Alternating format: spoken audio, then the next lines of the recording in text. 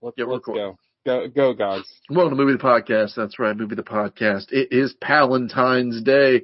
That's all buddy cops, all the time. The most romantic month of the year. I love this title, by the way. It's wonderful. Brilliant title. And we watched just feel good buddy cop movie. Just a 4-quadrant, real tent pleaser, narc. Not to bury the lead, but Joe Carnahan gets extra bonus points for making what's already a sad story, like the infinitely sadder. Story. Like at the end, it's like, oh, you think that's sad? I'm not gonna lie to you. You think that was sad? Right. You think that's sad? I loved it. This could be a big shocker. This movie bangs relentlessly. This movie, within the first 15 minutes, was like, oh yeah, this movie goes real hard. And as I was watching, I was like, it continues to go real hard. I know we have mixed feelings on Joe Carnahan here. Well, maybe I'm the only one. And yeah, maybe I'm the only one with mixed feelings. We'll talk about it. I like him. I just don't think he ever lived up to this potential. Like, I don't think he's ever made this was his magnum opus, and he opened with it, or came very close to opening with it. But Boss Level fucking rules. This isn't his first movie? I think no. Blood, Guts, Bullets, and Octane, and then doesn't Smoking Aces predate this or no? No. I thought Smoking Aces was after this. Now I saw Blood, Guts, Bullets, and Octane forever ago because it was like one of those. Is that any good? It's fine. It's a Tarantino clone. It's in black and white. It sounds like it from that fucking title. But yeah, it was part of that explosion. But it was also one of those like $10 prepaid video cassettes. So, right. Yeah. Like that I bought. Yeah, Narc is 2002, Smoking Aces is 2006, and Joe Carnahan, American, born in Michigan, he looks impossibly Irish. Oh yeah, well, I would assume Carnahan is Irish. Yeah, but he just looks like he's just Irish. He looks like you know what I mean? All right. Well, let's get into that. Let's get out of Goggs' weird race science or whatever he's doing over there. No, you can't. It's not racist if it's a country. Correct. Thank you, Sean. I don't know. Goggs can somehow figure out how to make it racist. Oh, no doubt. If anyone can. Well, how come Jews are a race? They're considered race. Like, right? Well, because they're Jewish. Jew is not a country. Israeli is a country. Irish is not a race. It could be. Go to St. Patrick's Day in Boston and tell them. Tell me there's not a theme here. They're actually POC, Irish people. People of Killarney. POK. All right, what did you all mooks watch this week? I'm going to pass the mic to my main man, Alec. He's got to unmute his mic. Or he's probably, there he goes. He's protesting. Good for him. Irish. Yeah, we don't appreciate it being called POK. Only we can call ourselves that. POK. Yeah, Alec is the most Irish on this show. No, I'm having issues with my audio thing, but I think I figured it out. Yeah, Gog sent me some virus before the show, so I had the same problem. Well, did he send it to you in the biblical sense? Yes, actually. Oh no! I got an email for you, TJ. Click it. Click my email. Click my attachment. I sent a virus to your email and a virus to Alex Hot Tub. That's how I'm screwing up this stream. I mean, my hot tub does have Wi-Fi. Okay. Hell yeah. Baller. My hot tub's got Bluetooth. I can control the temperature from my phone. Hell yeah. Set it real hot before I get in. Uh-huh. Cool it down if it's too hot. That's about it. That's about it. That's all it does. But still pretty cool. Better than my hot tub. Yeah, more hot tub features than TJ's. Yeah, I don't got a hot tub at all. Yeah, I can't even do that with my house, let alone a hot tub. Oh, the house is easy. You just got to get the Ecobee. Yeah. Anyway, I watched 2 movies. Two movies? 2 things? 2 movies. One was pretty good. One was fine. Mm. The one that was pretty good that I liked was Jerry and Marge Go Large. What is that? I'm not familiar. It's a It might have been an Amazon or a Paramount original, but it's got Bryan Cranston and Annette Bening. I like them. He's kind of forced into retirement, but he's also like a touch autistic and like really good with numbers, and he figures out a way to scam the lottery. Oh, wow. So they find this one game that has a flaw in it that they can exploit, and they win like millions and millions of dollars doing it. And then they get everybody in the town to contribute money towards it, and they start an LLC. They just keep like basically the whole town is like running off this lottery scam company. I like that. It was pretty good. Like Bryan Cranston is always good. Yeah, How old is it? he's got a show coming out that looks pretty interesting. It just came out last year. Okay. It would not have made my list. It wasn't that good, but it was pretty good. He had a show just come out where he's like a judge or something. Yeah, something like that. I think it's actually been out I think the first season's been out for a while. Oh, really? I just thought it's a Showtime show, so I only see ads for it like very rarely. Right. Yeah, it was okay. Jerry and Marge Go Large. Like, it was fine. The other movie I watched, which I was actually really disappointed it wasn't as good as I thought it would be, the new Netflix movie with Jonah Hill and Eddie Murphy called You People. Oh, yeah. Oh. That just came out this past weekend, I think. Yeah. Like, those trailers are really funny, and, like, it's fine, but it's not great. Yeah. Like, it's perfectly cromulent. Perfectly cromulent film. Is it too safe, or what's its problem? No, it's not too safe. It's just, I don't know. Like, something I couldn't quite put my finger on. It just didn't quite do it for me. Like, the trailers are fucking hilarious. Like, I thought the trailers were... Yeah, the trailers are pretty funny. Were fantastic. Jonah Hill is a Jew in Los Angeles who ends up through a series of misadventures falling in love with a black woman who is Eddie Murphy's daughter. And Eddie Murphy is like a militant Muslim. Okay. I love the setup. And like I said, like, it's fine. Like, it's not terrible. But I think it was a little too long. I think it was 2 hours. It's a little too long. And not quite everything lands. And there's bits between Jonah Hill and I can't remember the young lady's name. I think the two of them wrote it together. I think they co-wrote it and she directed it. Yeah, that's what they said in like one of the trailers I saw. So it's like, look who's coming to Ramadan. Ooh, you're sitting on that one, huh? Sean liked it.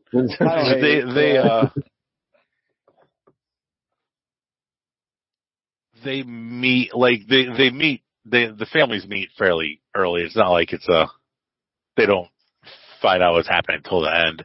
Mm-hmm. But then it's just like racial hijinks between the families because his parents are Julia Louis-Dreyfus and David Duchovny. I mean, that's pretty funny. I like that. And her parents are Eddie Murphy and Nia Long. Oh. Maybe? Is it Nia Long? I want to get her name right. Yeah, Nia Long. And there's all kinds of like racial hijinks between the two. Because Eddie Murphy he knows the family's Jewish, and he wears a kama. Is that the hats that they wear? The Muslims wear, or kufi? Kufi. Yeah. He wears a kufi that was given to him by Louis Farrakhan. Oh, okay. To the Jewish family's house. Yeah, and then she accidentally burns it, and they have an argument about who had it worse, the Jews or the blacks, over the course of history. Oh, fun. Sort of related. Like, I was dating a Jewish girl that lived in Park Heights and went over Passover one time, and I broke her family Seder plate that had been in their family since like the Holocaust. But in my defense, like, who keeps a baseball in their kitchen? I was bouncing it off my bicep. You ever do that move where you bounce it and then catch it? Oh yeah. Ruined Passover. That's because you're built different. Yeah. You are built different. There's some funny scenes. There's some funny bits in there that are good, and like I feel like Eddie Murphy's kind of had kind of a career resurgence the past few years. Oh sure, The Dolomite movie's great. That Dolomite movie was fucking tremendous. Like really good. Like that should have got awards. It was so funny. I never saw that. It was excellent. You would absolutely love it. It was so good. Like there's a scene where I guess I must have missed this setup because Jonah Hill must have told him that he plays basketball in this park and he's like so good, and Eddie Murphy just kind of laughs at him and takes him to Inglewood and like just drops him at this playground with all these huge black guys playing basketball, and he's trying to film him to like embarrass him. But then Jonah Hill's actually really good. He's like just dropping dimes on everybody. That's funny. That's a real Ryan Johnson joke. Oh yeah, he subverted Eddie Murphy's expectations. But it's fine. Like it was a little shorter. I probably would have said it was pretty good. I feel like most comedies can not be 2 hours long, you know? Yeah. It's a little too long. Yeah. But that's it. We finished the season of Beavis and Butthead that's on Paramount right now. It's fucking absolutely goddamn fantastic. You gotta watch it. Yeah, you do. TJ. I'm PJ. I watched two things. Two things? Technically, the one thing that I watched last week, but I watched it twice so I could talk about it this week. I watched, the first thing I watched, the thing that I watched twice was Duel. Riley Stevens, that's his name, right, Sean? Stearns, close enough. The guy that directed Faults, and he also directed The Art of Self-Defense. It's his latest movie. It came out in 2022. I had it on the Plex for months, and for whatever. It was my number one movie. Yeah. Because we still haven't posted the award show, right? Yeah, we posted it last week. Did we? Yeah. Yeah, it's up. Is it YouTube? I listened to YouTube. It's on YouTube. Bluetooth. Okay. It's very long. Yeah, it's like 4 hours long. It's very long. It's fucking great. Like, I fucking loved it. I love that guy's movies, and like, this is probably his best movie. I don't know why it took me so long to fucking watch it. But it's fantastic. Part of the reason why it took you so long is because last year it was chock full of good movies. It really was. That is true. And I like it might be one of like the best years I can remember. It didn't, not a lot of like blockbuster smash hits. Yeah. But lots of really good stuff all year long, like and big movies, little movies.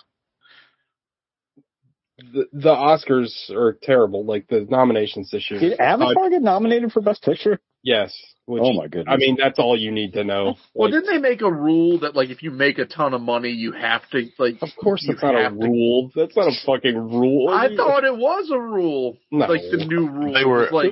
They were talking about adding like a last year best popular like a People's Choice. Yeah. Last year, I thought that's why they expanded to 10 people or 10 nominations. Last year, a fucking Apple Plus movie won Best Picture that like 10 people saw. So I'm not saying winning. I'm saying you're getting nominated because you made a shit ton of money. I think what movie was that? Coda. Oh, that was It was fine. I didn't see that. I did want to see that. It's right along the lines of like Lady Bird and other like. It's good. It's not great. Doug, I think what you're thinking is kind of like the general consensus is that they changed it to 10 nominations, so those movies will get nominated, the popular ones. Like fucking Maverick doesn't deserve to be Picture of the Year, but it made almost $1 billion. I mean, I still haven't watched it, but I would willing to bet it's better than Avatar 2. Still torrent. But anyway, getting back to Duel, and it's funny because the other movie I watched is also about fucking clones. Man, it's really good. I really love how he writes a movie, and it's dark and it's funny and it's like kind of weird and it makes he's really weird because his movies are super dark but also incredibly silly. Like it's a strange tone. Yeah, and it's something that I remember when it came out, a lot of film critics that I actually weren't very, like, they didn't dislike the movie, but they were kind of cold on it. But I can definitely understand, like, if you don't buy the tone that he sets for these movies, which again is very odd. Like, if you can't accept, like, his kind of weird, stilted, everyone talks like a manual dialogue, you're not gonna dig it. And if you can't, like, I mean, he's able to, be funny and depressing and introspective, and it's all done in this very odd kind of tone. But I loved it. I thought, what's her name? I always want to call her Amy Pond, but Karen Gillan. Karen Gillan, yeah.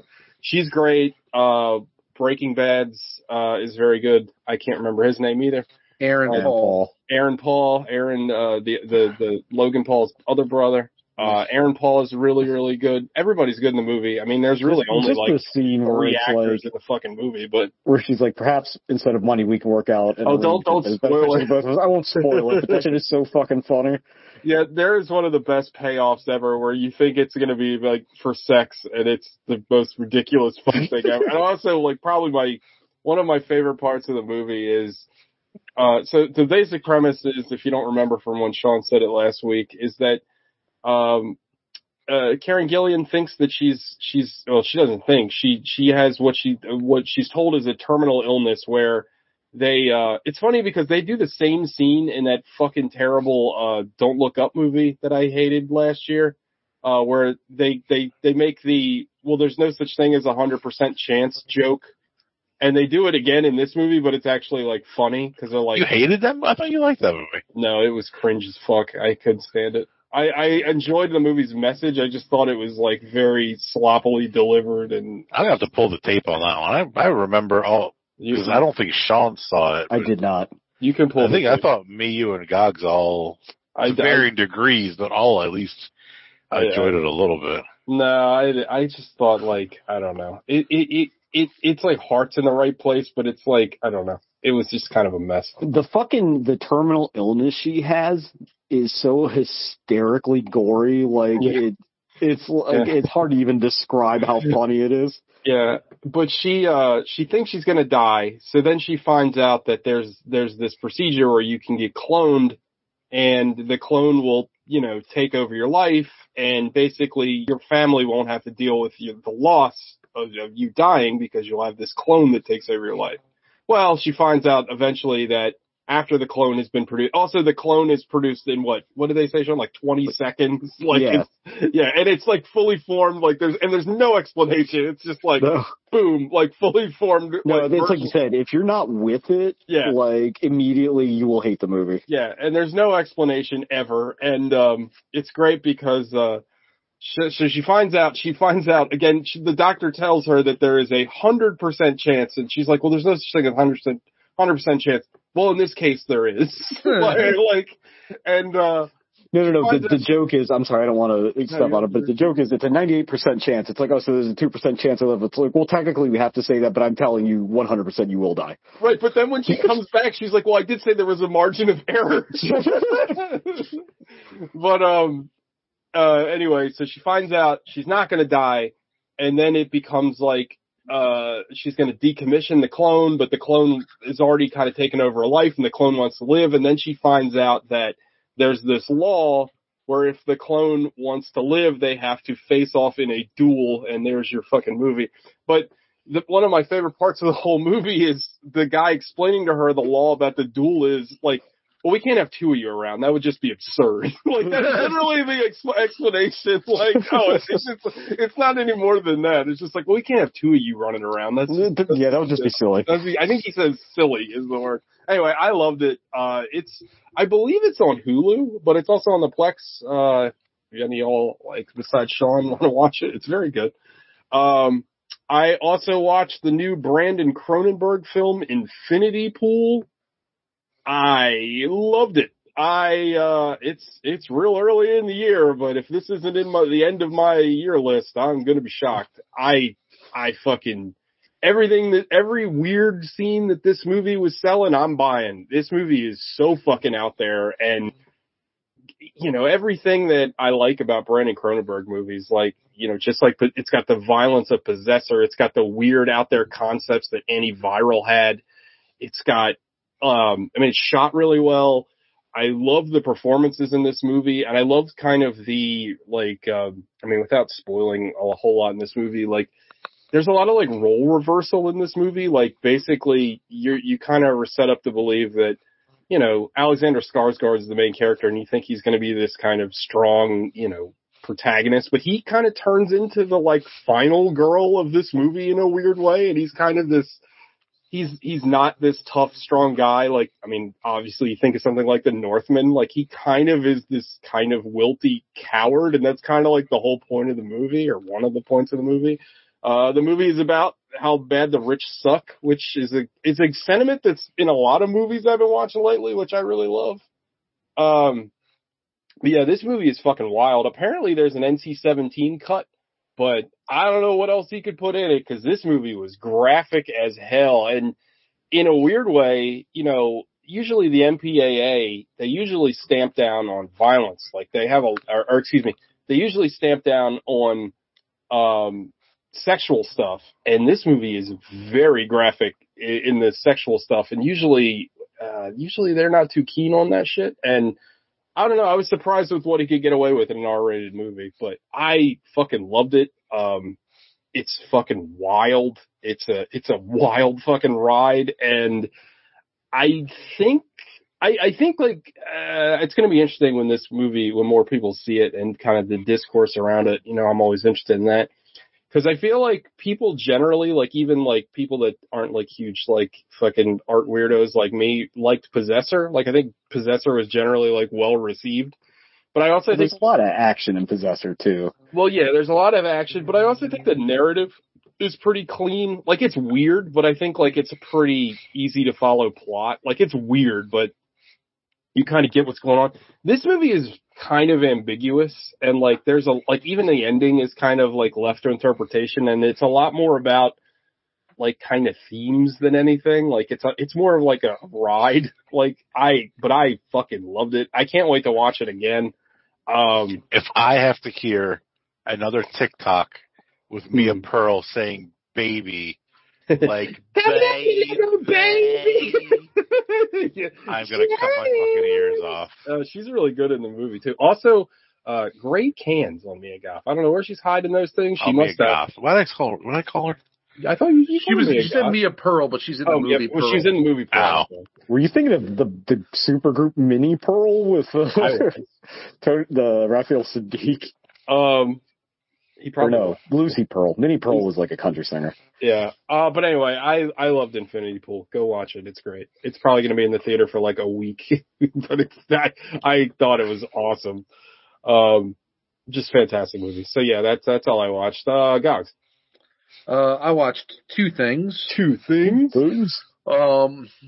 One old, one new. We'll talk about the old one first and the new one second. The old one was Jim Wynorski.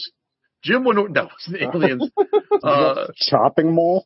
I watched Jim Wynorski's Triumph Chopping Mall. I love that movie rules. I don't know. If you haven't seen Chopping Mall, it kicks an unmitigated pile of ass.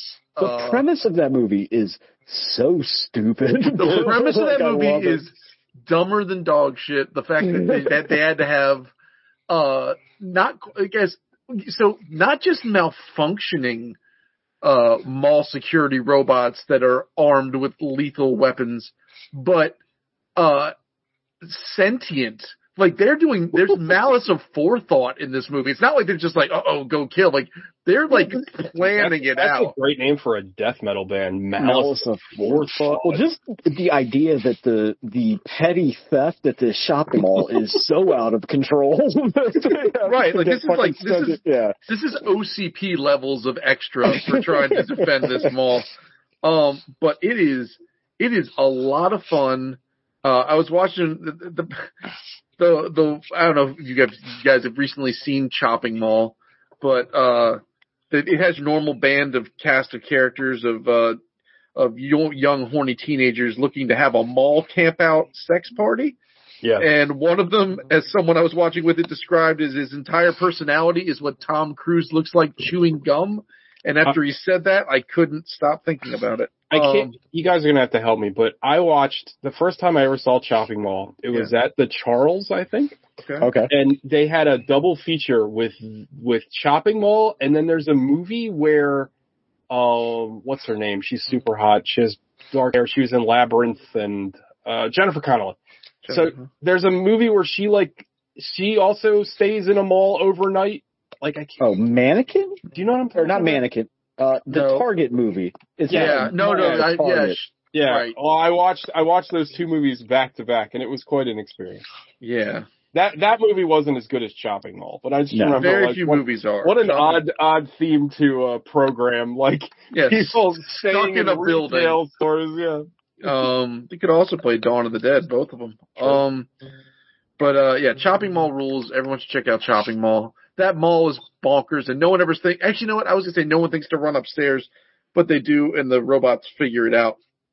And there's some great stores. The stores in Chopping Mall are the impossible. same. They're the same stores from the Dead Rising universe, where they just have you walk into the sporting goods store and there's just Lucy guns everywhere.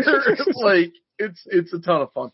And then the other thing I watched because my kids were all jazzed up about how much fun Matilda was. We watched the other rolled down movie. movie. The boy in the striped pajamas. No, we watched the BFG, which it turns out the big fucking giant. The big fucking giant. Yeah. Oh, okay. Starring, I guess. I don't know if I guess. I guess I don't know. I don't know whether you consider him like a friend of the show or mortal enemy of the show. Mark Rylance, as the titular big friendly giant. I think he's on both ends of it. I wouldn't call him a friend or enemy of the show. I don't think any of us ever talked to him.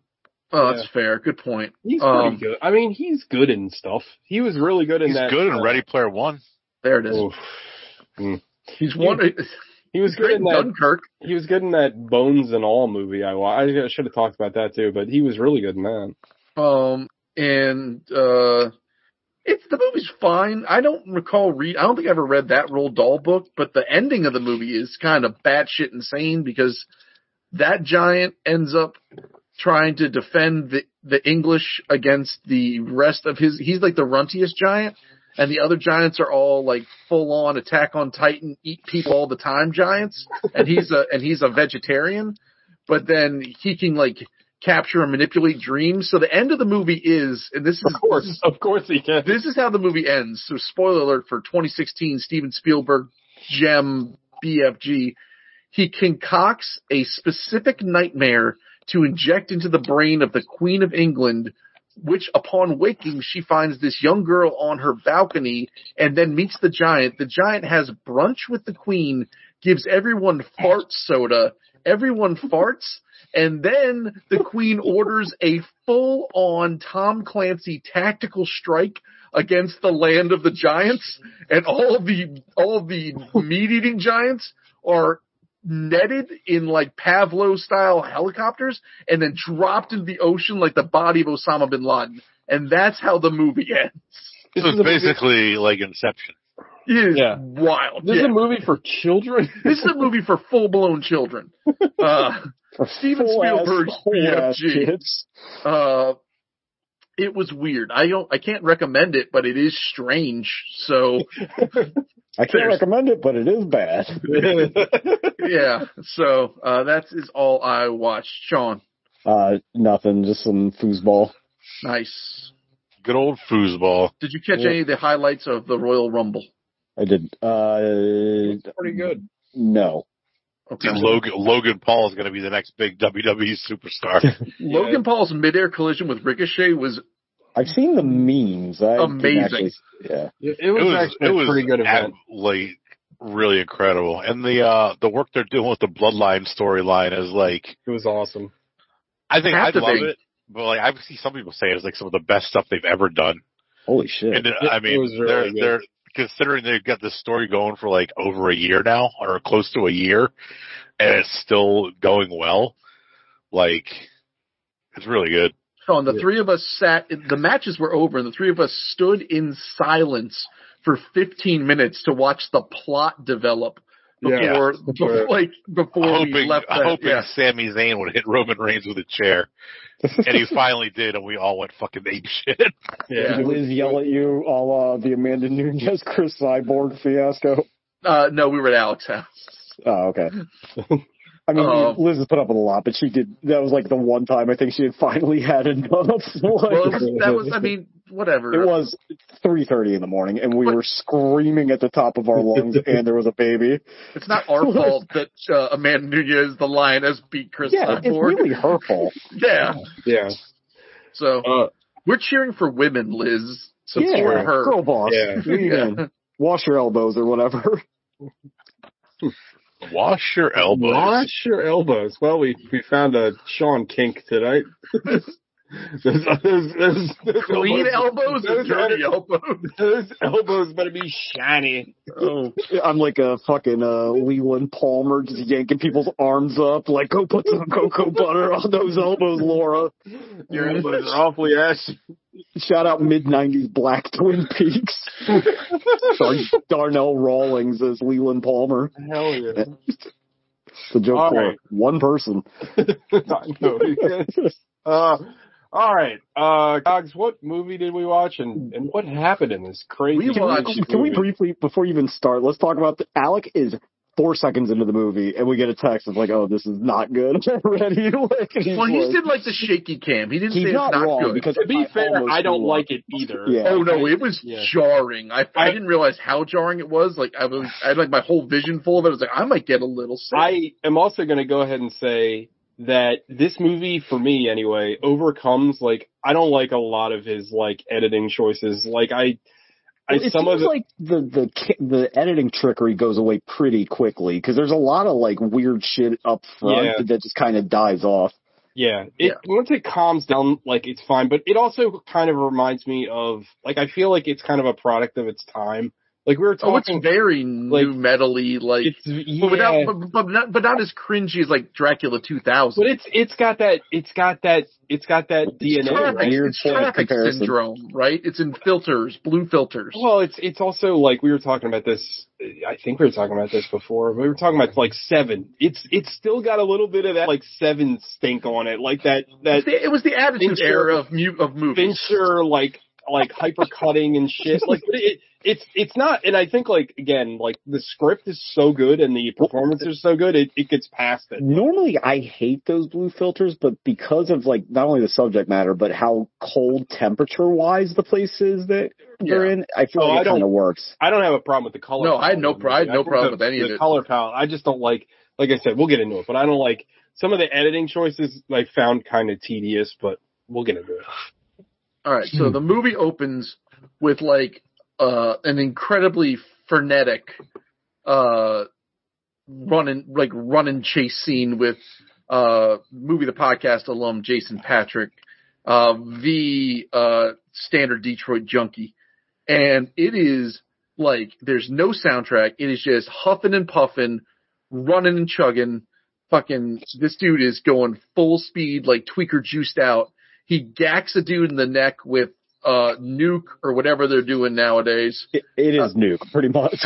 And that guy that's like, there's like, this is a incredibly brief scene, but there's this half a second pause where Jason Patrick's looking at this guy on the ground, realizes there's nothing he can do for him. You see this look in Jason Patrick's eyes of just like regret and dismay. And then he picks up and keeps running. And then you have the same guy runs up to this playground, grabs a kid off the slide, and holds another needle to the kid's neck. And Jason Patrick just goes time cop and like blah, blah, blah, blah, blah. And he catches dude in the nose. Kid's fine. But then you see that he winged the kid's pregnant mother in the hip. Yeah. And I love the shot. Like, well, not the shot, but like the way the scene is shot, because it's done so fast, and you're not, like, you don't really know what happened. You just see the guy go down. Like, at first, you're not sure if he hit the kid, if he hit, like, who he hit, and it's, like, so chaotic. Like, well, you think everything's okay because the kid's fine, and then you find the mom who I disagree. Like, everything, like, it happened so quick. Like, I didn't know what the fuck went down, because, like, you hear her screaming, you hear the kid screaming, like, right. I don't know, I thought, like, I must have missed it, because I did look away for a minute. Does he not shoot another kid on the way, on the chase, like a teenager or something? No. Like, okay. No. There's a guy that the guy like the junkie stabs, and that guy's like right. choking with blood. It's fucking disgusting. But that guy's like Chekhov's bystander because he comes up later. Mm-hmm. So then we're treated to like an inquiry where Jason Patric's being asked by a tribunal about what happened and how it went down. He's been suspended. He's at home with his wife and son. And they're like, all right, we want you, here's the deal. You hear about this cop who died. It happened 2 months ago. We've got no leads. We know that, he was deep underground. He was deep undercover narcotics for like 2 years or something like that. They're like, people, if you help us close this case, we'll get you a job. We'll reinstate you. We'll give you your job. We'll give you a job back. Homicide. He wants a desk. He doesn't want to be out in the street anymore. He's done with it. So he's like, fine. And they're like, all right, well, here's the thing. First he says no. And then, I always get this guy's, I always get the guy that's Shea McBride. Shea McBride. Oh no, it's not that. That's a different guy. Shea McBride, right? That's the guy. Yeah, it's Chi or Chai. I don't. Chai. Yeah. The guy from, Waiting. Yeah. The guy from Boston Public. Yeah. Boston Public. And let's go to prison, I think. Undercover brother. Yes. Yeah.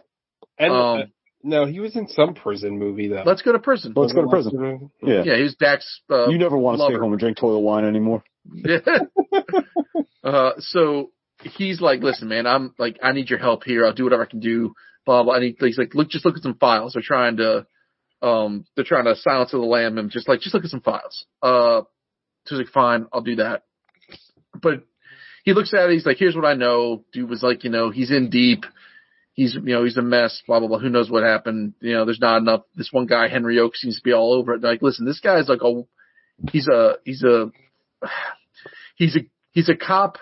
I guess he is a cop. Crooked cops. Right. Like he's not the cop the city deserves, but the cop the city needs right now in the captain's eyes. Like he closes cases. He's a he's a loose cannon. But you're introduced to him literally. He's got blood all over him. He finds like a police issue pool ball. Yeah, he's got a bunch of pool balls in a sock, and he beats this guy up in custody. It's such a great introduction to his character. But he beats him up because he was like serious version of the introduction of Murphy in RoboCop. Yeah. Yeah. But like he beats the shit out of the guy, but the whole time he's like, if I hit you laying your hands on your wife and kid again, I'll fucking bury you. And let me tell you something about Ray Liotta. So Ray Liotta might be one of the most, when he probably can run the gamut from being like incredibly charming to one of the most menacing looking people has he you ever can imagine. Been this big before? Because he is monstrous. He's huge in this movie. Yeah, yeah, he's like Russell Crowe in Nice Guys. Like he is like a fucking Hulk in this movie. He is so good in this fucking movie. He is like it's like distracting because I'm so used to like late career fucking Ray Liotta now. Phoned it in Ray Liotta. Like I compare this. Go ahead, Alex. He's dead now, isn't he? Yeah. Yeah. I said it to Sean. Sean said he's so good, and I said, yeah, he sucks, but he sucks so bad now he's not even alive. But yeah, really. Thank you, Alex. Hollywood was like, you know what? Oh wow. Thumbs down. Hollywood Caesar is like. That's a great joke for an audio medium, by the way.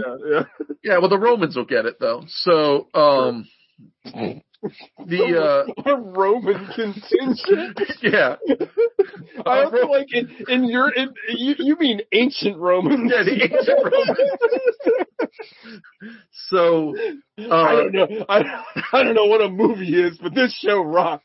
They're right about Caesar. He loves So how are we hearing this?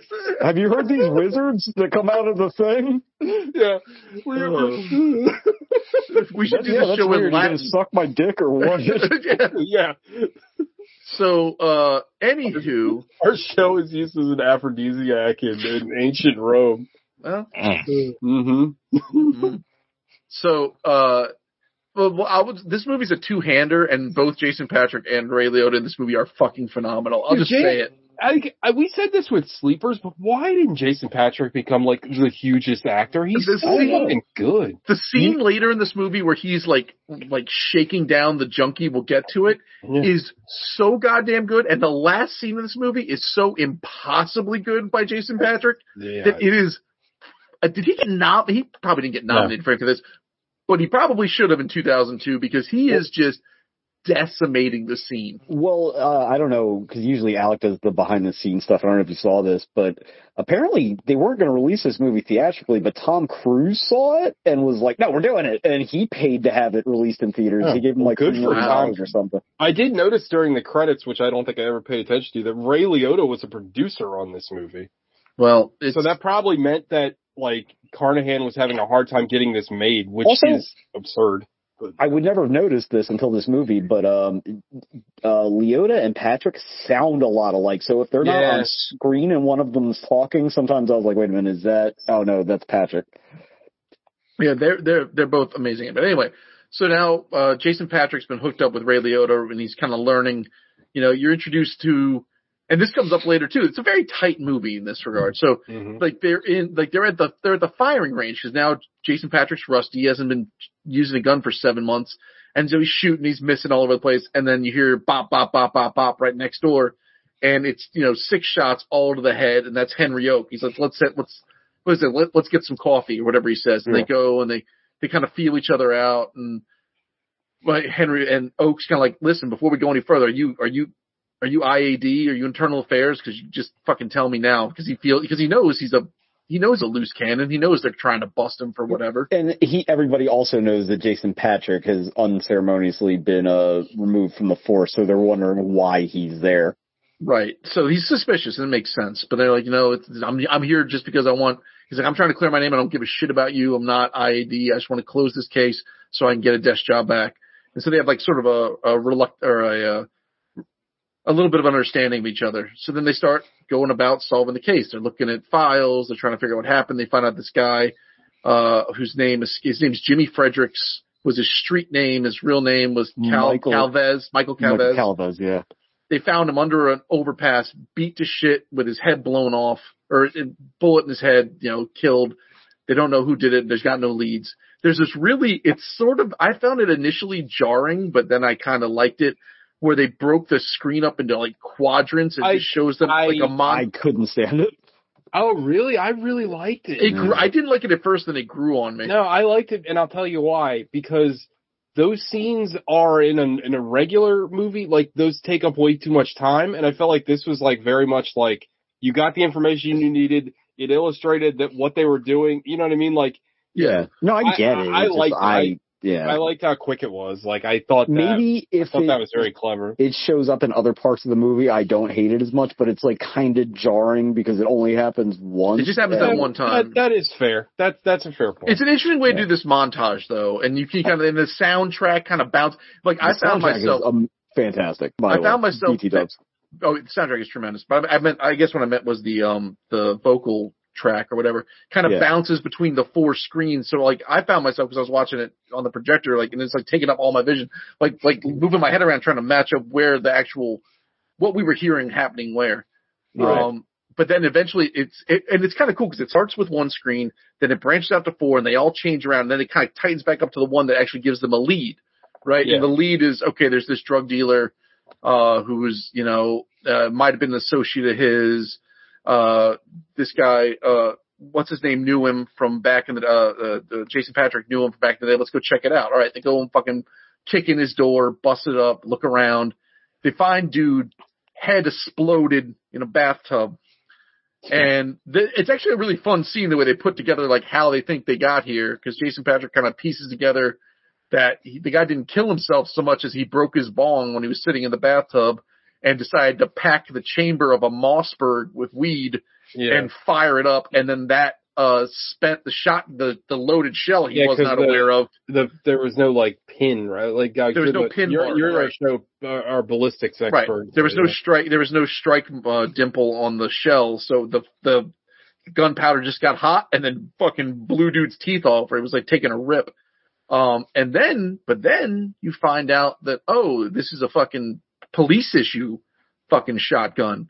And then they're like, maybe the file number's been sealed, the serial number's been filed off. And then Ray Liotta kind of takes over it and he's like, all right, let's call this in, blah, blah, blah. They call in the coroner kind of figures out what's up. So the movie continues to progress. And then Ray Liotta kind of reveals a little bit more about himself, and he kind of tells a backstory about, one time he was busting something, kind of like how he got to where he was. He talks about his wife. Did anybody think about this scene when he talks about the little girl and all that? This was his Rorschach scene, right? Like, did anybody else think of that scene with the Rorschach, the flashback? With it's also like loosely the inciting incident in what's the Casey Affleck movie Ben Affleck directed that's really good? Gone Baby Gone. Gone Baby Gone. Yeah. Your games. So he's talking. They're talking. Their podcast is in my rear view. They're sitting on a stakeout or something, and they're waiting for somebody. And they're like, all right, well, it's just they're bullshitting and chatting, I guess, like killing time. And they're talking about their families, whatever. And you find out Ray Liotta's wife passed away from cancer, and then how he was like. And this actually is a really good bit of like lore building, right? He's like, she died, and after that, I was like a different cop. Like I went through every door first. Basically, he had a death wish. Like I just want to, I don't give a shit anymore. I'll go fit. And like he just became like a fucking renegade, like wild man.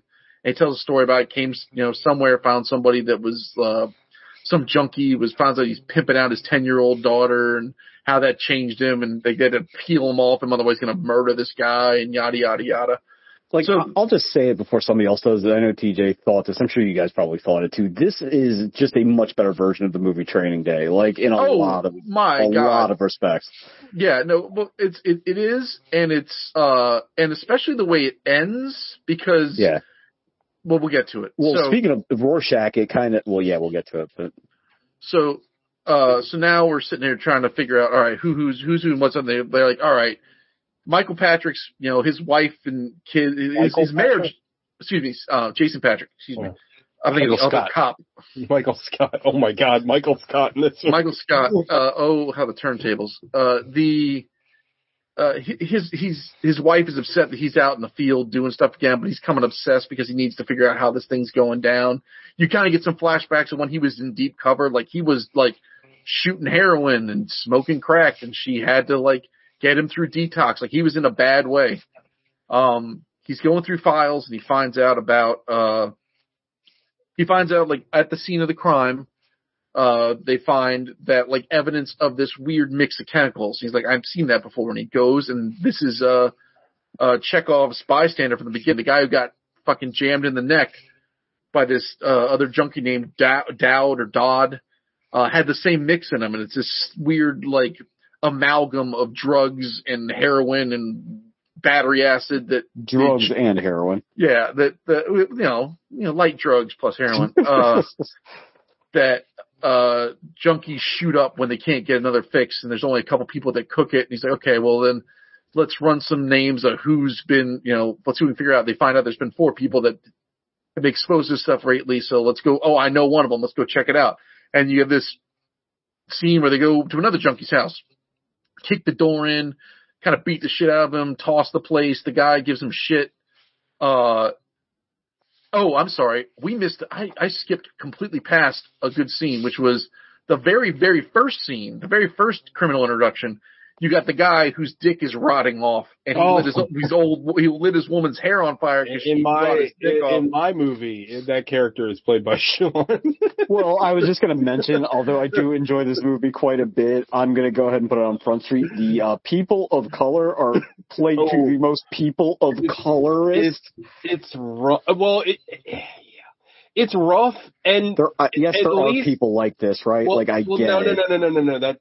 That's not what I was about to say. Oh, okay. I was going to say, at least Ray Liotta is painted as being awful and racist, so it's not as but the problem is Jason Patric is also awful, and I think the movie is trying to get you there and understand it too. But the language of the movie also kind of portrays him as being the good cop, which is insane. It's rough. Yeah, and you're right about that. Especially I don't know. There's towards the end when you get Busta Rhymes' character and that other, it's rough. Also, shout out to Busta Rhymes. How good is?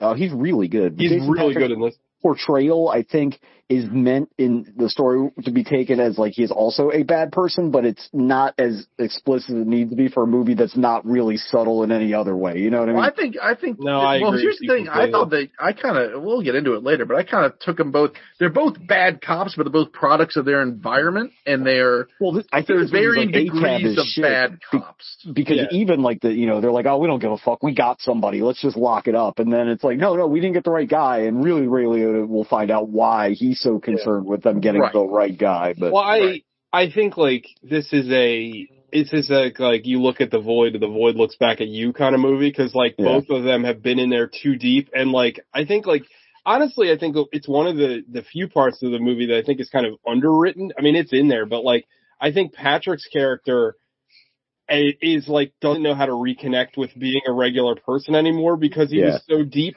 And it's touched on a little bit, but I feel it's not. To me, I feel they needed a little bit more seasoning. Well, the Hurt Locker explored that sort of same thing. But the same as you can't. He's been institutionalized in this sort of way. And I think Donnie Brasco was another one. But I think this are kind of about that. And I think this movie, The Departed. The Departed.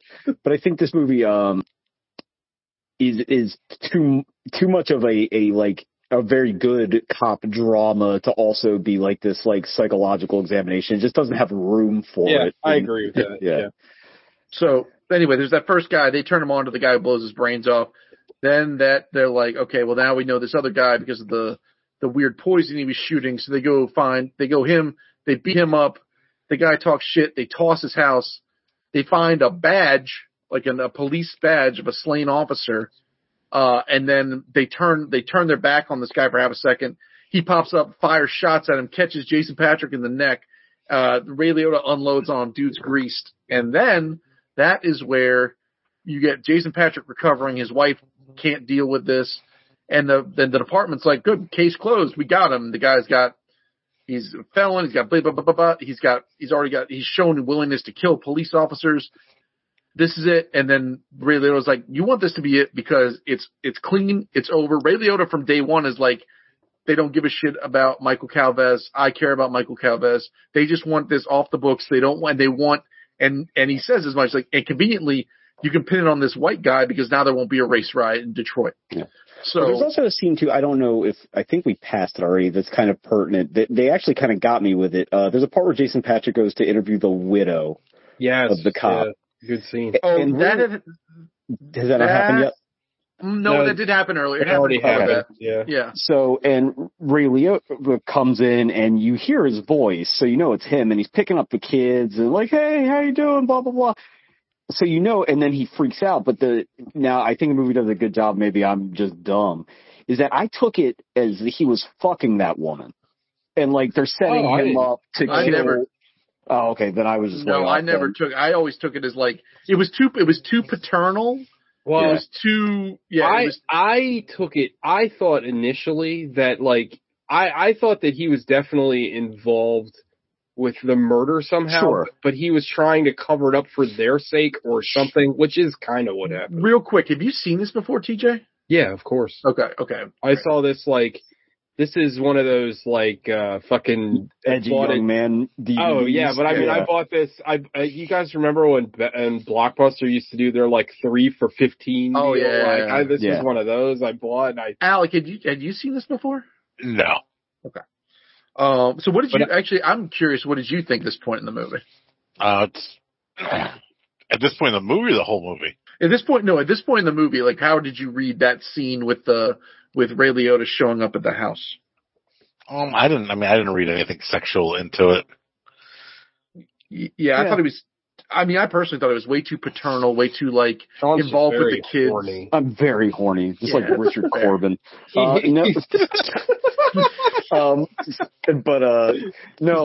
in a dumber movie, that's the setup, right? Oh, Ray Liotta's 1000%. fucking this woman, and they're trying to get the fucking the pension, so he shoots They're trying to get him out of the way, right? Yeah, right. So, That's a very cheap version of this movie. Sean's You're right. so horny his stomach hurts. Did you say Richard Corbin, or did you mean Richard Dawson? no, I meant Richard Corbin. Well, I mean Richard Dawson. The comic book artist. Yes, I mean Richard Dawson, host of Family Feud, who is also notoriously horny. First of all, I'm familiar with all Richards. Let's put that out on the street. Real dick lover. So yeah, he does interview the widow, and then there's a scene where basically Rio's like, you don't fucking talk to her without talking to me first. She's been through too much, whatever. He sells it. It's great. So now they're like, case closed, whatever. And then after that scene that I skipped over that Sean brought up, thank you very much. He goes on to his like new age laptop for 2002 and uses a program or an operating system that ceases to exist to look up this woman and find her records, and they've been sealed away and locked up or whatever. So he calls in some favors. So later, these records now finally show up, and he kind of connects some dots. But now, at the same time, miraculously, Ray Liotta's got a tip on some people that look like it would connect more dots to the actual killers. So they go to this old rundown auto body shop, and this is where the third act happens. And the third act is amazing. So they show up. They're like, listen, these guys, here's what we're going to do. We'll get in. We'll bust them up. We'll see what's going on. They infiltrate this place. They went in full bore. They were like tactical geared fucking shotguns. Oh yeah, like Ray Liotta's got like a shotgun with like a 9 tube on it. And the fucking tension that he ends up that he builds through this scene just from how like. It's kind of interesting because like the scene before they're like, all right, we're going to go check this place out. And then like they pull the car up and they're going in the back and they're loading all these guns. Oh, it was like when Danny Glover fucking unloaded his trunk in Predator 2 to walk into the meat locker. It was fucking wild. Well, also this is the point where like, you know, Ray Liotta, this is like everything's getting ready to come to fruition for him. He's got everything in place. Like, yeah, he's finally getting revenge for his boy. We might have skipped over this, but there's also a montage before this where Patrick has found stuff, but you're not sure what he found. He's Pelican briefing real quick. Yeah. So they go there. These scenes are both incredibly loud and phenomenally quiet at the same time. They're slinking through. Busta Rhymes is listening to himself. Another guy. Yeah, I did notice that right away. Sick. Another guy. I mean, I would be doing that. Another guy's taking a leak. They fucking bust these two dudes up.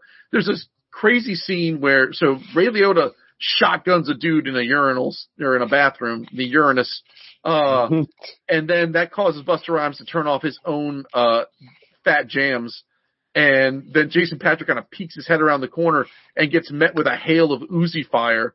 And because Jason Patrick's a fucking real one, he keeps chasing after this guy, fucking blasts him on a rooftop. They drag him back in, handcuff him together. Jason Patrick has the hilarious thing of saying, don't move, when he gets like immobilized and shot on the ground. Right. So they're hooked together like Henry Jones Jr. and Henry Jones Sr. And then they start having a little, here's what we're going to do. You're going to confess. We're going to tell you what happened. Here's how it went down. We're going to shake this place. They start tearing the place apart. They beat the fuck out of both. These guys have been beaten to ever living shit. They look like hamburger, right? This was especially tough to watch given recent the current political climate. Wow.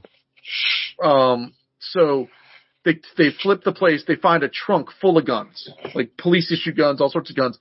And then Ray Liotta comes up with Michael Calves's gun, and they're like, "This is his fucking gun. You guys fucking did this. I fucking and it's knew in a bag. It's in a bag. Yeah. And then he's like, no. So then Patrick's trying to like, all right, let's call it in. Let's get it done. And he said, no, we need to get a confession out of these fuckers. He's like, all right, well, go look. You got to, and the whole time, Busta Rhymes and his buddy are like, we didn't do it, man. You're going to fucking kill us, man. You didn't do it. we didn't do it. This is not fucking right, man. And they're doing shit like, this ain't right, man. Just take us in, man. And it's fucking. And I think at one point, don't they say some shit like, you know what happened or something like yeah, like you were there, you know what happened, like that sort of shit. Also, it just to illustrate, if you haven't seen it, like, Ray Liotta is going like even harder than before, and like Jason Patric has to get in the middle of it and be like, stop. Like, he is repeatedly pistol whipping these fellas. Yeah, it's pretty bad, and then he separates them. He says like he's gonna go out to the car or whatever, but he just needs more time. Ray Liotta, that is, goes out to the car, and then that's when Jason Patric's brain starts twirling, and so Jason Patric locks the door and he's like, tell me what really fucking happened, and then you are given, you're told the tale of what really happened under that underpass. You find out Michael Calves was strung out beyond belief. He was in too deep. He was calling Busta Rhymes all the time for junk, and he would give him guns. He would give him the names of other undercover cops. You find out that Michael Calves ratted out Jason Patric, and the reason that he had that shootout that ruined his career and killed those bystanders was because Michael Calves had told this other junkie that he was an undercover cop. Yeah. You find out he was selling guns. He's doing all this shit that they were on this underpass. Calves started acting crazy, started to pull a gun on him. They beat him up, but they ran away and got shot at. And the one dude got caught in the net because there's a great part where he's like, and then they said Oak was there and Oak saw it. Oak started chasing him down and started shooting at him. He's like, hold up, Oak was shooting at you and you're alive? Because we know he's a fucking crack shot. And they're like, yeah, he got me. And it shows a scar on his neck from where he got winged. So now Jason Patric's like, fuck, all right. And so eventually he gets out, or no, he goes outside. So Oak's beating on him. And at this point, the Busta Rhymes and the other guy are saying that Oak shot Calves. Yes. So Jason Patric opens up the door, confronts Oak. He's like, telling him what's going on. Oak fucking pistol whip. No, is this the part where he reveals that, like, listen, that girl, Michael Calves' wife, was the little girl from the closet you saved that you tried to support. Yes. And he was strung out. He was a junkie. He was a failure. He was letting you down. So you fucking killed him. They had all this confrontation. Fucking, Ray Liotta cracks him with a goddamn shotgun butt, leaves him for dead effectively, and then goes in to go finish the job because he wants to get this confession. Jason Patric breaks into the squad car, or their undercover car, grabs another gun, comes in, and basically saves these two dudes by blasting Oak. And then he runs up on him. And this scene is beautiful and sad and tragic. The way he runs up on him and he's like, don't you leave me like this. You got to tell me I'm right. You got to tell me what happened, because he needs to justify that he killed this man. He's like, you fucking killed him because he was strung out on junk and you couldn't deal with it. That's why you killed him. That's why me killing you is okay. I got to reiterate how good Liotta is in this fucking scene. How good both of them are in this scene. So intense, like, oh my God. And so you see just Liotta's like lips whispering or do whatever, and then you're treated the flashback of finally what really happened. And what really happened was them possibly. It's very Rashomon. That is true. You know what, Sean? I guess that's a good point. That also could be not what actually happened too. That's a good point. I didn't think about that. But we find out that all that stuff went down. Calves got beat up by Busta Rhymes and his associate. Oak was there. Calves shot at them. Oak's trying to get him cleaned up. He's like, listen, man, we gotta get you help. We gotta get you out of here. You're in too deep, whatever. And then you treat a scene of Michael Calves blowing his own brains out. And then the sorrow that Ray Liotta shows in this scene, the way he cries over the body is. Well, there's a like a little thing that I like. There's a little pinch that I like. So first, before you find out that Calves shot himself, you hear Ray Liotta say they won't give the family anything.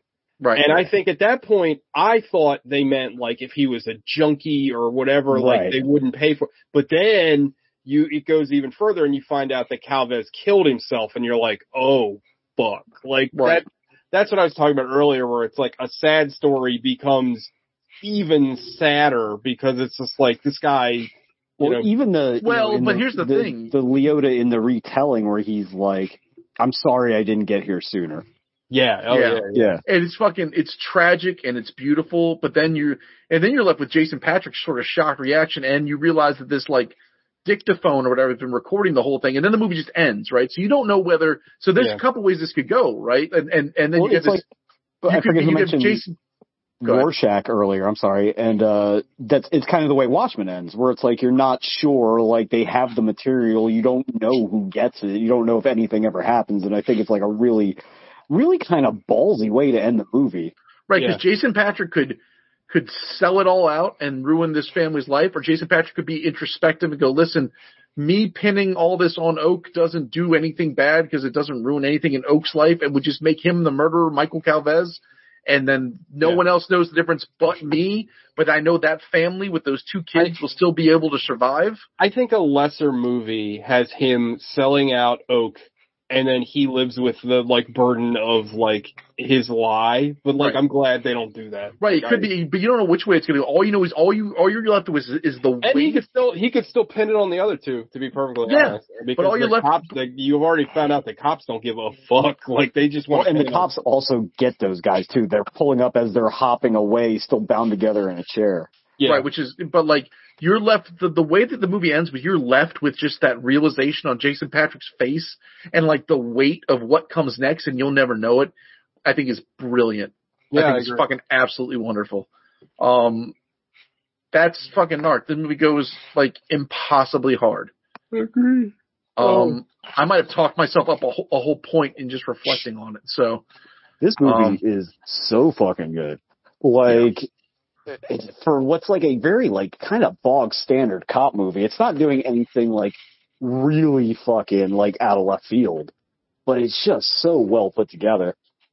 I think the script is so fucking good, and that's what I was saying earlier. Where I like Joe Carnahan, like I've liked The Gray, and I liked a couple of his other movies. And I like 85% of Smoking Aces. But, like, he's never done anything like this, like, even close. Like, I don't even, like, there's nothing close to this. Like, it's kind of wild to me. Also, to get back to the production of this briefly, so he could not get this made. Like, he shopped this around everywhere.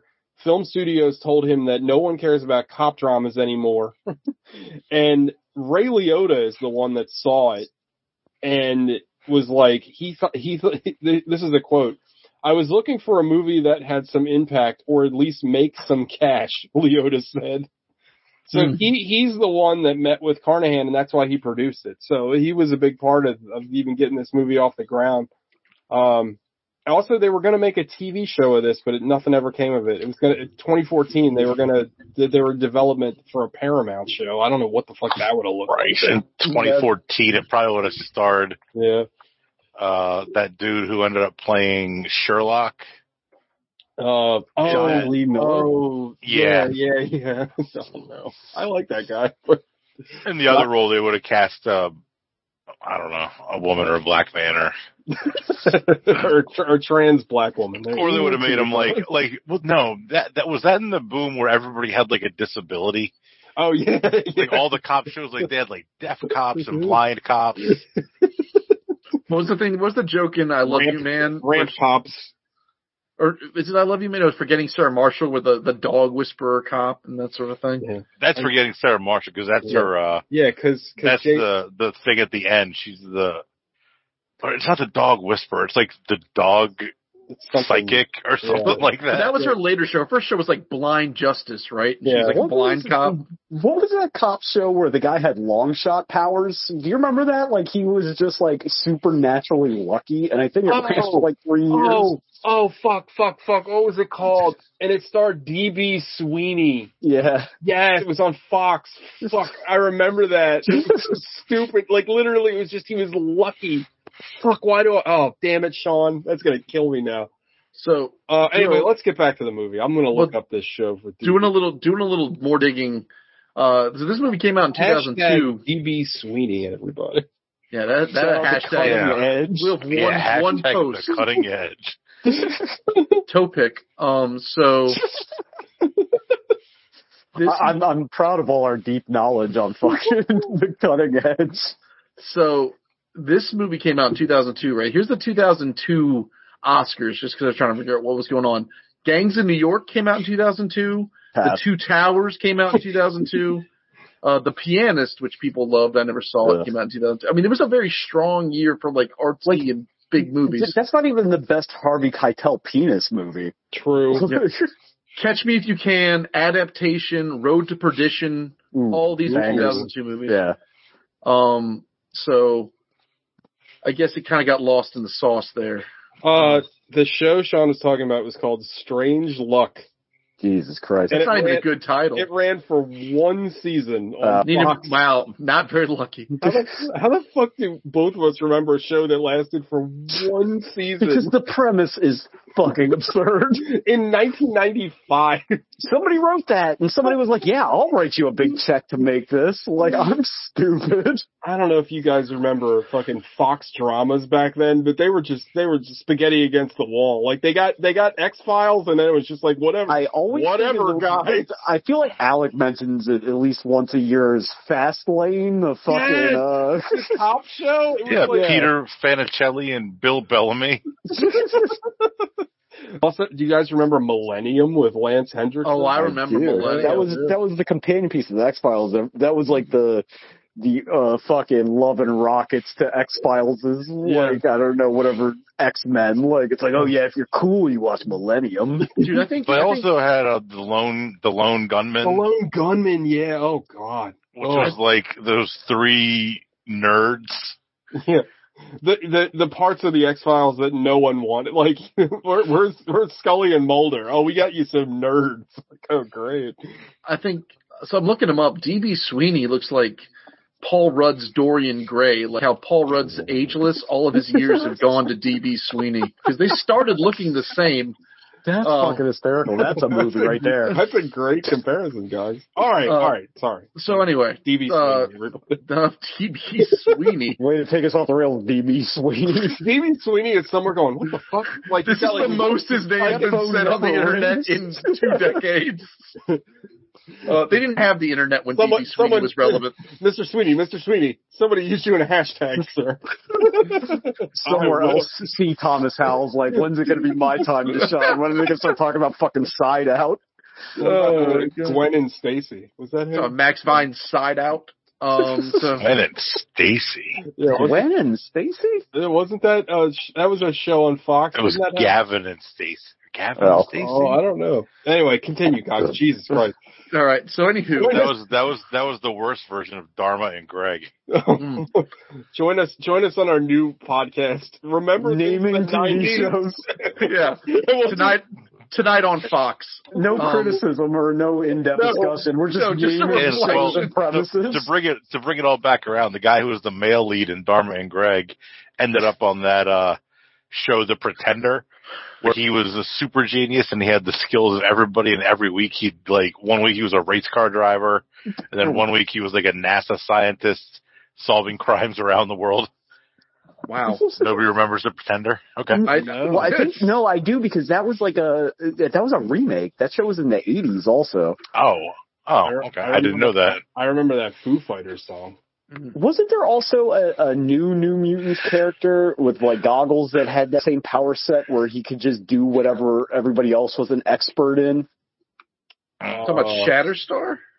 Yes, dogs. I'm talking about Shatterstar, who definitely wore goggles. No, he was like a black teenager. He was like the leader of like that version of the New Mutants where they had the Wind Girl and like. Yeah, I can't remember I know who you're talking about. It was I think his name was Prodigy. That's it. Yeah. Ah, there you go. Yeah. He was the Twisted Firestarter. Welcome to our spin-off show. Remember that TV show with what is that vague X-Men character? Well, anyway, and the ultimate podcast when we never answer these questions, we just immediately go to it just spins it into another question, and then they all end with mutant prostitute Stacy X, because I feel like that's a weird point of reference for all of us. Also, yeah. So, Alec, you haven't said much during this. What did you think about this with it being your first viewing? I definitely didn't love it as much as you guys did. I'm not super into the really dark, gritty, filthy, drug-infested cop dramas. It doesn't do it for me like it does for the rest of you. I mean, it wasn't bad, Like, I could recognize that it's a really good movie. It just wasn't in my lane. Mm. In the beginning, really turned, like, I literally, no joke, it was playing for 5 seconds and I had to turn it off because I felt sick. It's a very jarring opening scene. That's when I texted you. I was like, I can't. If the whole movie like this? Yeah. is like this, like, I can't. Like, I'm not even going to finish it. It's not, thankfully. Really. Thank God. Yeah, like, that wasn't even like shaky cam. That was like purposefully try to give somebody a seizure. Yeah. Well, it's even worse too because it does it for like 20 seconds, and it stops for a second, and then it goes back to it for you recalibrate, and then you're like, oh, God damn it. But I can see why people love it and why you guys like it. It just wasn't my thing. It is hard to really get down with, like, again, current climate, but really the same climate it's always been, just with more video of it. It's funny because at least it doesn't really lionize cops. Like, well, I mean, I feel like this is kind of an anti-cop movie, right? Because all the cops are shitty. Like, the higher up cops are terrible because they just want shit to go away, and then you got the cops that are doing shit. And they're awful. Like, they're just like Ray Liotta's like flat out like, I'm just going to break every rule because I don't give a fuck. Because I'm right. He says it. Yeah. Yeah. And I mean, like you said, and I do agree with you. I think the movie on paper probably does, but in practice, I don't think they make Patrick a unlikable enough character. I think they try, but I don't think it works. Like, I think that he needs to do something that's like more reprehensible or something. Like, I know, like, he, again, in the language of the movie, they're trying to say that he's like a part of him is lost to his job. Yeah. But I don't think it's really illustrated well enough. Like, I think it's there, but I also agree with what you said, where I don't know where you'd put that in the movie. Like, the movie is already very brisk, so like, I see it as a problem, but I also understand why. Because you risk dragging the movie down, like, cause it's what, an hour 40? Right. Yeah. It's quick. That's one thing I will say. Like, I like the pacing of this movie. And this is probably a stupid thing to say because all movies rely on performances pretty much. But this movie especially, without these two like really brilliant kind of virtuoso performances, would not work almost at all. I was thinking the whole time, like, if somebody else was in either one of these roles, like, it would just suck. Like, I don't know. I was thinking of like, for some reason, like a late era Russell Crowe just cashing a paycheck. I was thinking of what was the movie Gogs mentioned last week? The Paul Walker Running Scared. Oh yeah, like, it could very easily be that kind of movie. Yeah. Because both of these actors take it very seriously. Like, they're leaving it all on the field, and everybody does. Like, even the supporting cast, I think they did a really good job. So, anything else? We've talked a lot about this movie. We interrupted you many, many times, but I think we got everything out that we wanted to say. So let's get into Five Knuckle Shuffle. Sean. It's a 9 for me in a weird way because this is one of the few movies where I think, even though this is a very, very good movie, obviously, I think there's an even better movie to be made, but I don't know what it is, and it also might be 3 hours long. Well, it's funny because they said that TV show, maybe that could have been that. That could have maybe gotten into all the nooks and crannies the movie didn't. Yeah, but if it turns into like a Brian Michael Bendis decompressed thing, maybe I don't like it as much, so it's hard to say. Fair. But just going back to what we were talking about earlier with like the kind of examination of Jason Patric as a human being, like, I would love to see that because I think the script's really good, but I also don't want it to be 2 hours and 40 minutes. So maybe it just drags it down too much. So I don't know. But beyond that, man, the movie looks great, even with that fucking blue filter over top of it. Like, it never gets into that fucking, like, soggy middle. Even Seven, to a point, has a soggy middle of the detective work. And it's like, I don't care specifically. I don't need them fighting even when they fight with the brass, that scene is 2 minutes? And then they're right back into it. There's not that 25 minutes of them farting around at home, eating Chinese food, staring off into space or whatever. They just go right back immediately into what they were doing. So this is really, really, really solid movie. Like, I give it a 9. Alec.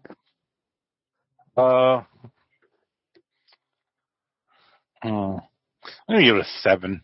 Nice. Like, That's a respectable score for a movie you don't like. well, Like, you I'm gonna don't say, like personally, like in a vacuum, if I just watched this Mm-hmm. and didn't have to rate it for a show, it'd probably be much lower. Just thinking of it from my point of view, but I can understand why. I mean, there have been plenty of movies on the show that I think, like I've said, they're definitely not my cup of tea, but I can understand why people like it and why it's held in such high regard.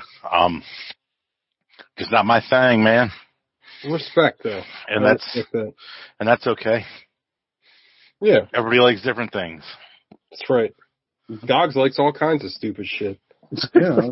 Yeah, you talk about anime all the time. Damn right. Peanut butter up my ass and popsicles in my mouth. That's right. Up your ass? Yeah, hell yeah. This seems like it'll be difficult. Well, I'll write you a manual. Okay. Draw it for me. TJ? Give me one of those like Like an IKEA instructional. no, what's that like Like internet that like site that has like the weird I forget what it's called. It's like Hey, remember that WikiHow website? or something. Oh yeah. You're the man now, dog? TJ, that's my name. I give this a 9 also, dog. It's a 9 for me, dog. I really like this movie a lot. I love, just to piggyback on what Sean said, like, the blue filter doesn't bother me because the movie is, like, cold in every way possible. Like, the setting is cold, the characters are cold. Like, I think it's kind of brilliant, actually. Like, it thematically works, like, really well. And you can tell, like, it wasn't done for just, like, oh, every movie looks like this nowadays. Like, this seems, like, very purposefully, like, this is trying to be, like, a hard-boiled 70s cop movie, like a Serpico or something like that. And, like, I don't know, like, it's one thing where, a lot of directors, I talk about Ty West a lot, because he's a director that, like, wears his influences on his sleeve, but he doesn't do anything with them. Like, you can tell what Carnahan's influenced by, but, like, he does the best with it, right? Like, I think, like, this movie is fucking brilliant, and, the only sad thing is that I want the alternate universe where Joe Carnahan kept making, like, this kind of movie. Like, it's something I'll always think about, but a million years ago, he leaked this, like, test reel that he did, that he pitched to somebody, I guess New Line at the time, where he wanted to make a Daredevil movie, but he wanted to make, like, the 1970s, like, fucking dirty New York, Hell's Kitchen, Frank Miller Daredevil movie. And I'm like, yeah, give me that. Like, I want to see that. Like, that, nom. Gimme. But I love this movie. I've loved this movie for a long time. I personally think this is one of the best cop dramas, like, ever made. Like, I don't think that's hyperbole. Like, I think this is absolutely incredible. And I love, like, this kind of like, fiction. Like, I love the crime dramas. I love the cop drama stuff. Like, I think this is top tier stuff. And again, I said it throughout the show, but the two main performances are so fucking good. And especially Leota, because Leota, it's just been so bad in so many movies. And, like, I forgot when he actually, like, you can tell, like, he wanted to make this movie, and you can tell, like, he was really passionate about it because his performance just shines through. But yeah, it's a 9 for me, dog. It's fantastic. It's not without its faults. Again, some of the editing choices are kind of regrettable. And I think some of the plot is underdeveloped, but overall, it's a fantastic movie. Ugh, excuse me. Super gory too. Yes, absolutely. Very wet. Yeah. And the blood and stuff is just like, it's very grounded, and even like the shootouts feel like way more like real. They're than heavy. like movie shootouts. Dude, when that guy takes it in the beam, you feel it. It's like, oof. And then it's in like soft focus, and it's just a very interesting way to do it. There's a sequence towards the very end when Ray Liotta is literally threatening to kill those guys if they don't give the confession, where he's just firing his that revolver, like, next to their heads. Yeah. And it's just like, oh my fucking god. How tense is the scene where Ray Liotta's just beating the fuck out of the door? Like, open the fucking door. Oh yeah, it's fucking nuts. And anyway, it's such and I don't know, when I watched it, I thought he was going to find another way around and get in. And somehow Jason Patric opening the door and confronting him it makes the scene even more tense. Like, I don't know, man. This movie is a fucking masterpiece. Like, it's really, really fucking good. I know Carnahan's onto his more like sillier stuff. Like, I love Boss Run. I liked A-Team. I know certain people in this show didn't. Yeah, I'll die on the Smoking Aces hill even with the ending. Yeah, Smoking Aces is fine. I mean, but like it's not this, right? Like, it's just kind of like sad, but I guess The Grey is the closest, but it's still like, I mean, The Grey it's a goofy movie. Yeah. It's a good he's out there movie. punching wolves. It's a good movie. I like that movie a lot. But it's not this. It's not. No. Yeah. He's never gotten back to this, unfortunately. But, anyway, Gogs, I think you're the last man standing. Yeah. So I, true to form, reflecting on it, talked myself up a whole point. I'm giving this banger a 10. When it first came on, so I watched this movie as a young man and remembered liking it. There's certain parts of this movie that lived rent-free in my head for decades. Namely when Jason Patric's confronting the one guy, he's talking about the junk, calling it a real mean mix. All the bits about a lot of his lines. Talking about you were sniffing glue so much they had to drill your navel cavities open. Yeah, remember that? Yeah, like the bits where and the parts. That scene does a really good job establishing his time undercover without having to do anything. Right. It just builds a world in like 10 sentences, and it's amazing. The performances are, as we said, amazing. Like they're wonderful. Jason Patric's bringing his best stuff. Ray Liotta's bringing his best stuff. I think we touched on it, but I think it needs to be like spotlighted a little bit more. Busta Rhymes and the other gentleman in the last scene in this movie they are doing amazing work. Like, you are there with them. You are terrified for them. You don't know if they're lying or not. And here's the thing about this movie. This movie's so fucking good that I remember, like, I knew that Oak, because I'd seen this movie. I knew Oak was part of it, but I'd forgotten kind of how. And it had me on, oh yeah, he killed him. That's right, what happened. And then it even gut punched me yet again with the reveal that Calvez killed himself, and just the amount of emotion I went through in like the last 10 minutes of this film was worth the price of admission. This movie is fucking great. Coast to coast, like butter and toast. The thing's fucking a banger. If you like gritty cop movies, this is, you couldn't ask for better in 2002, quite frankly.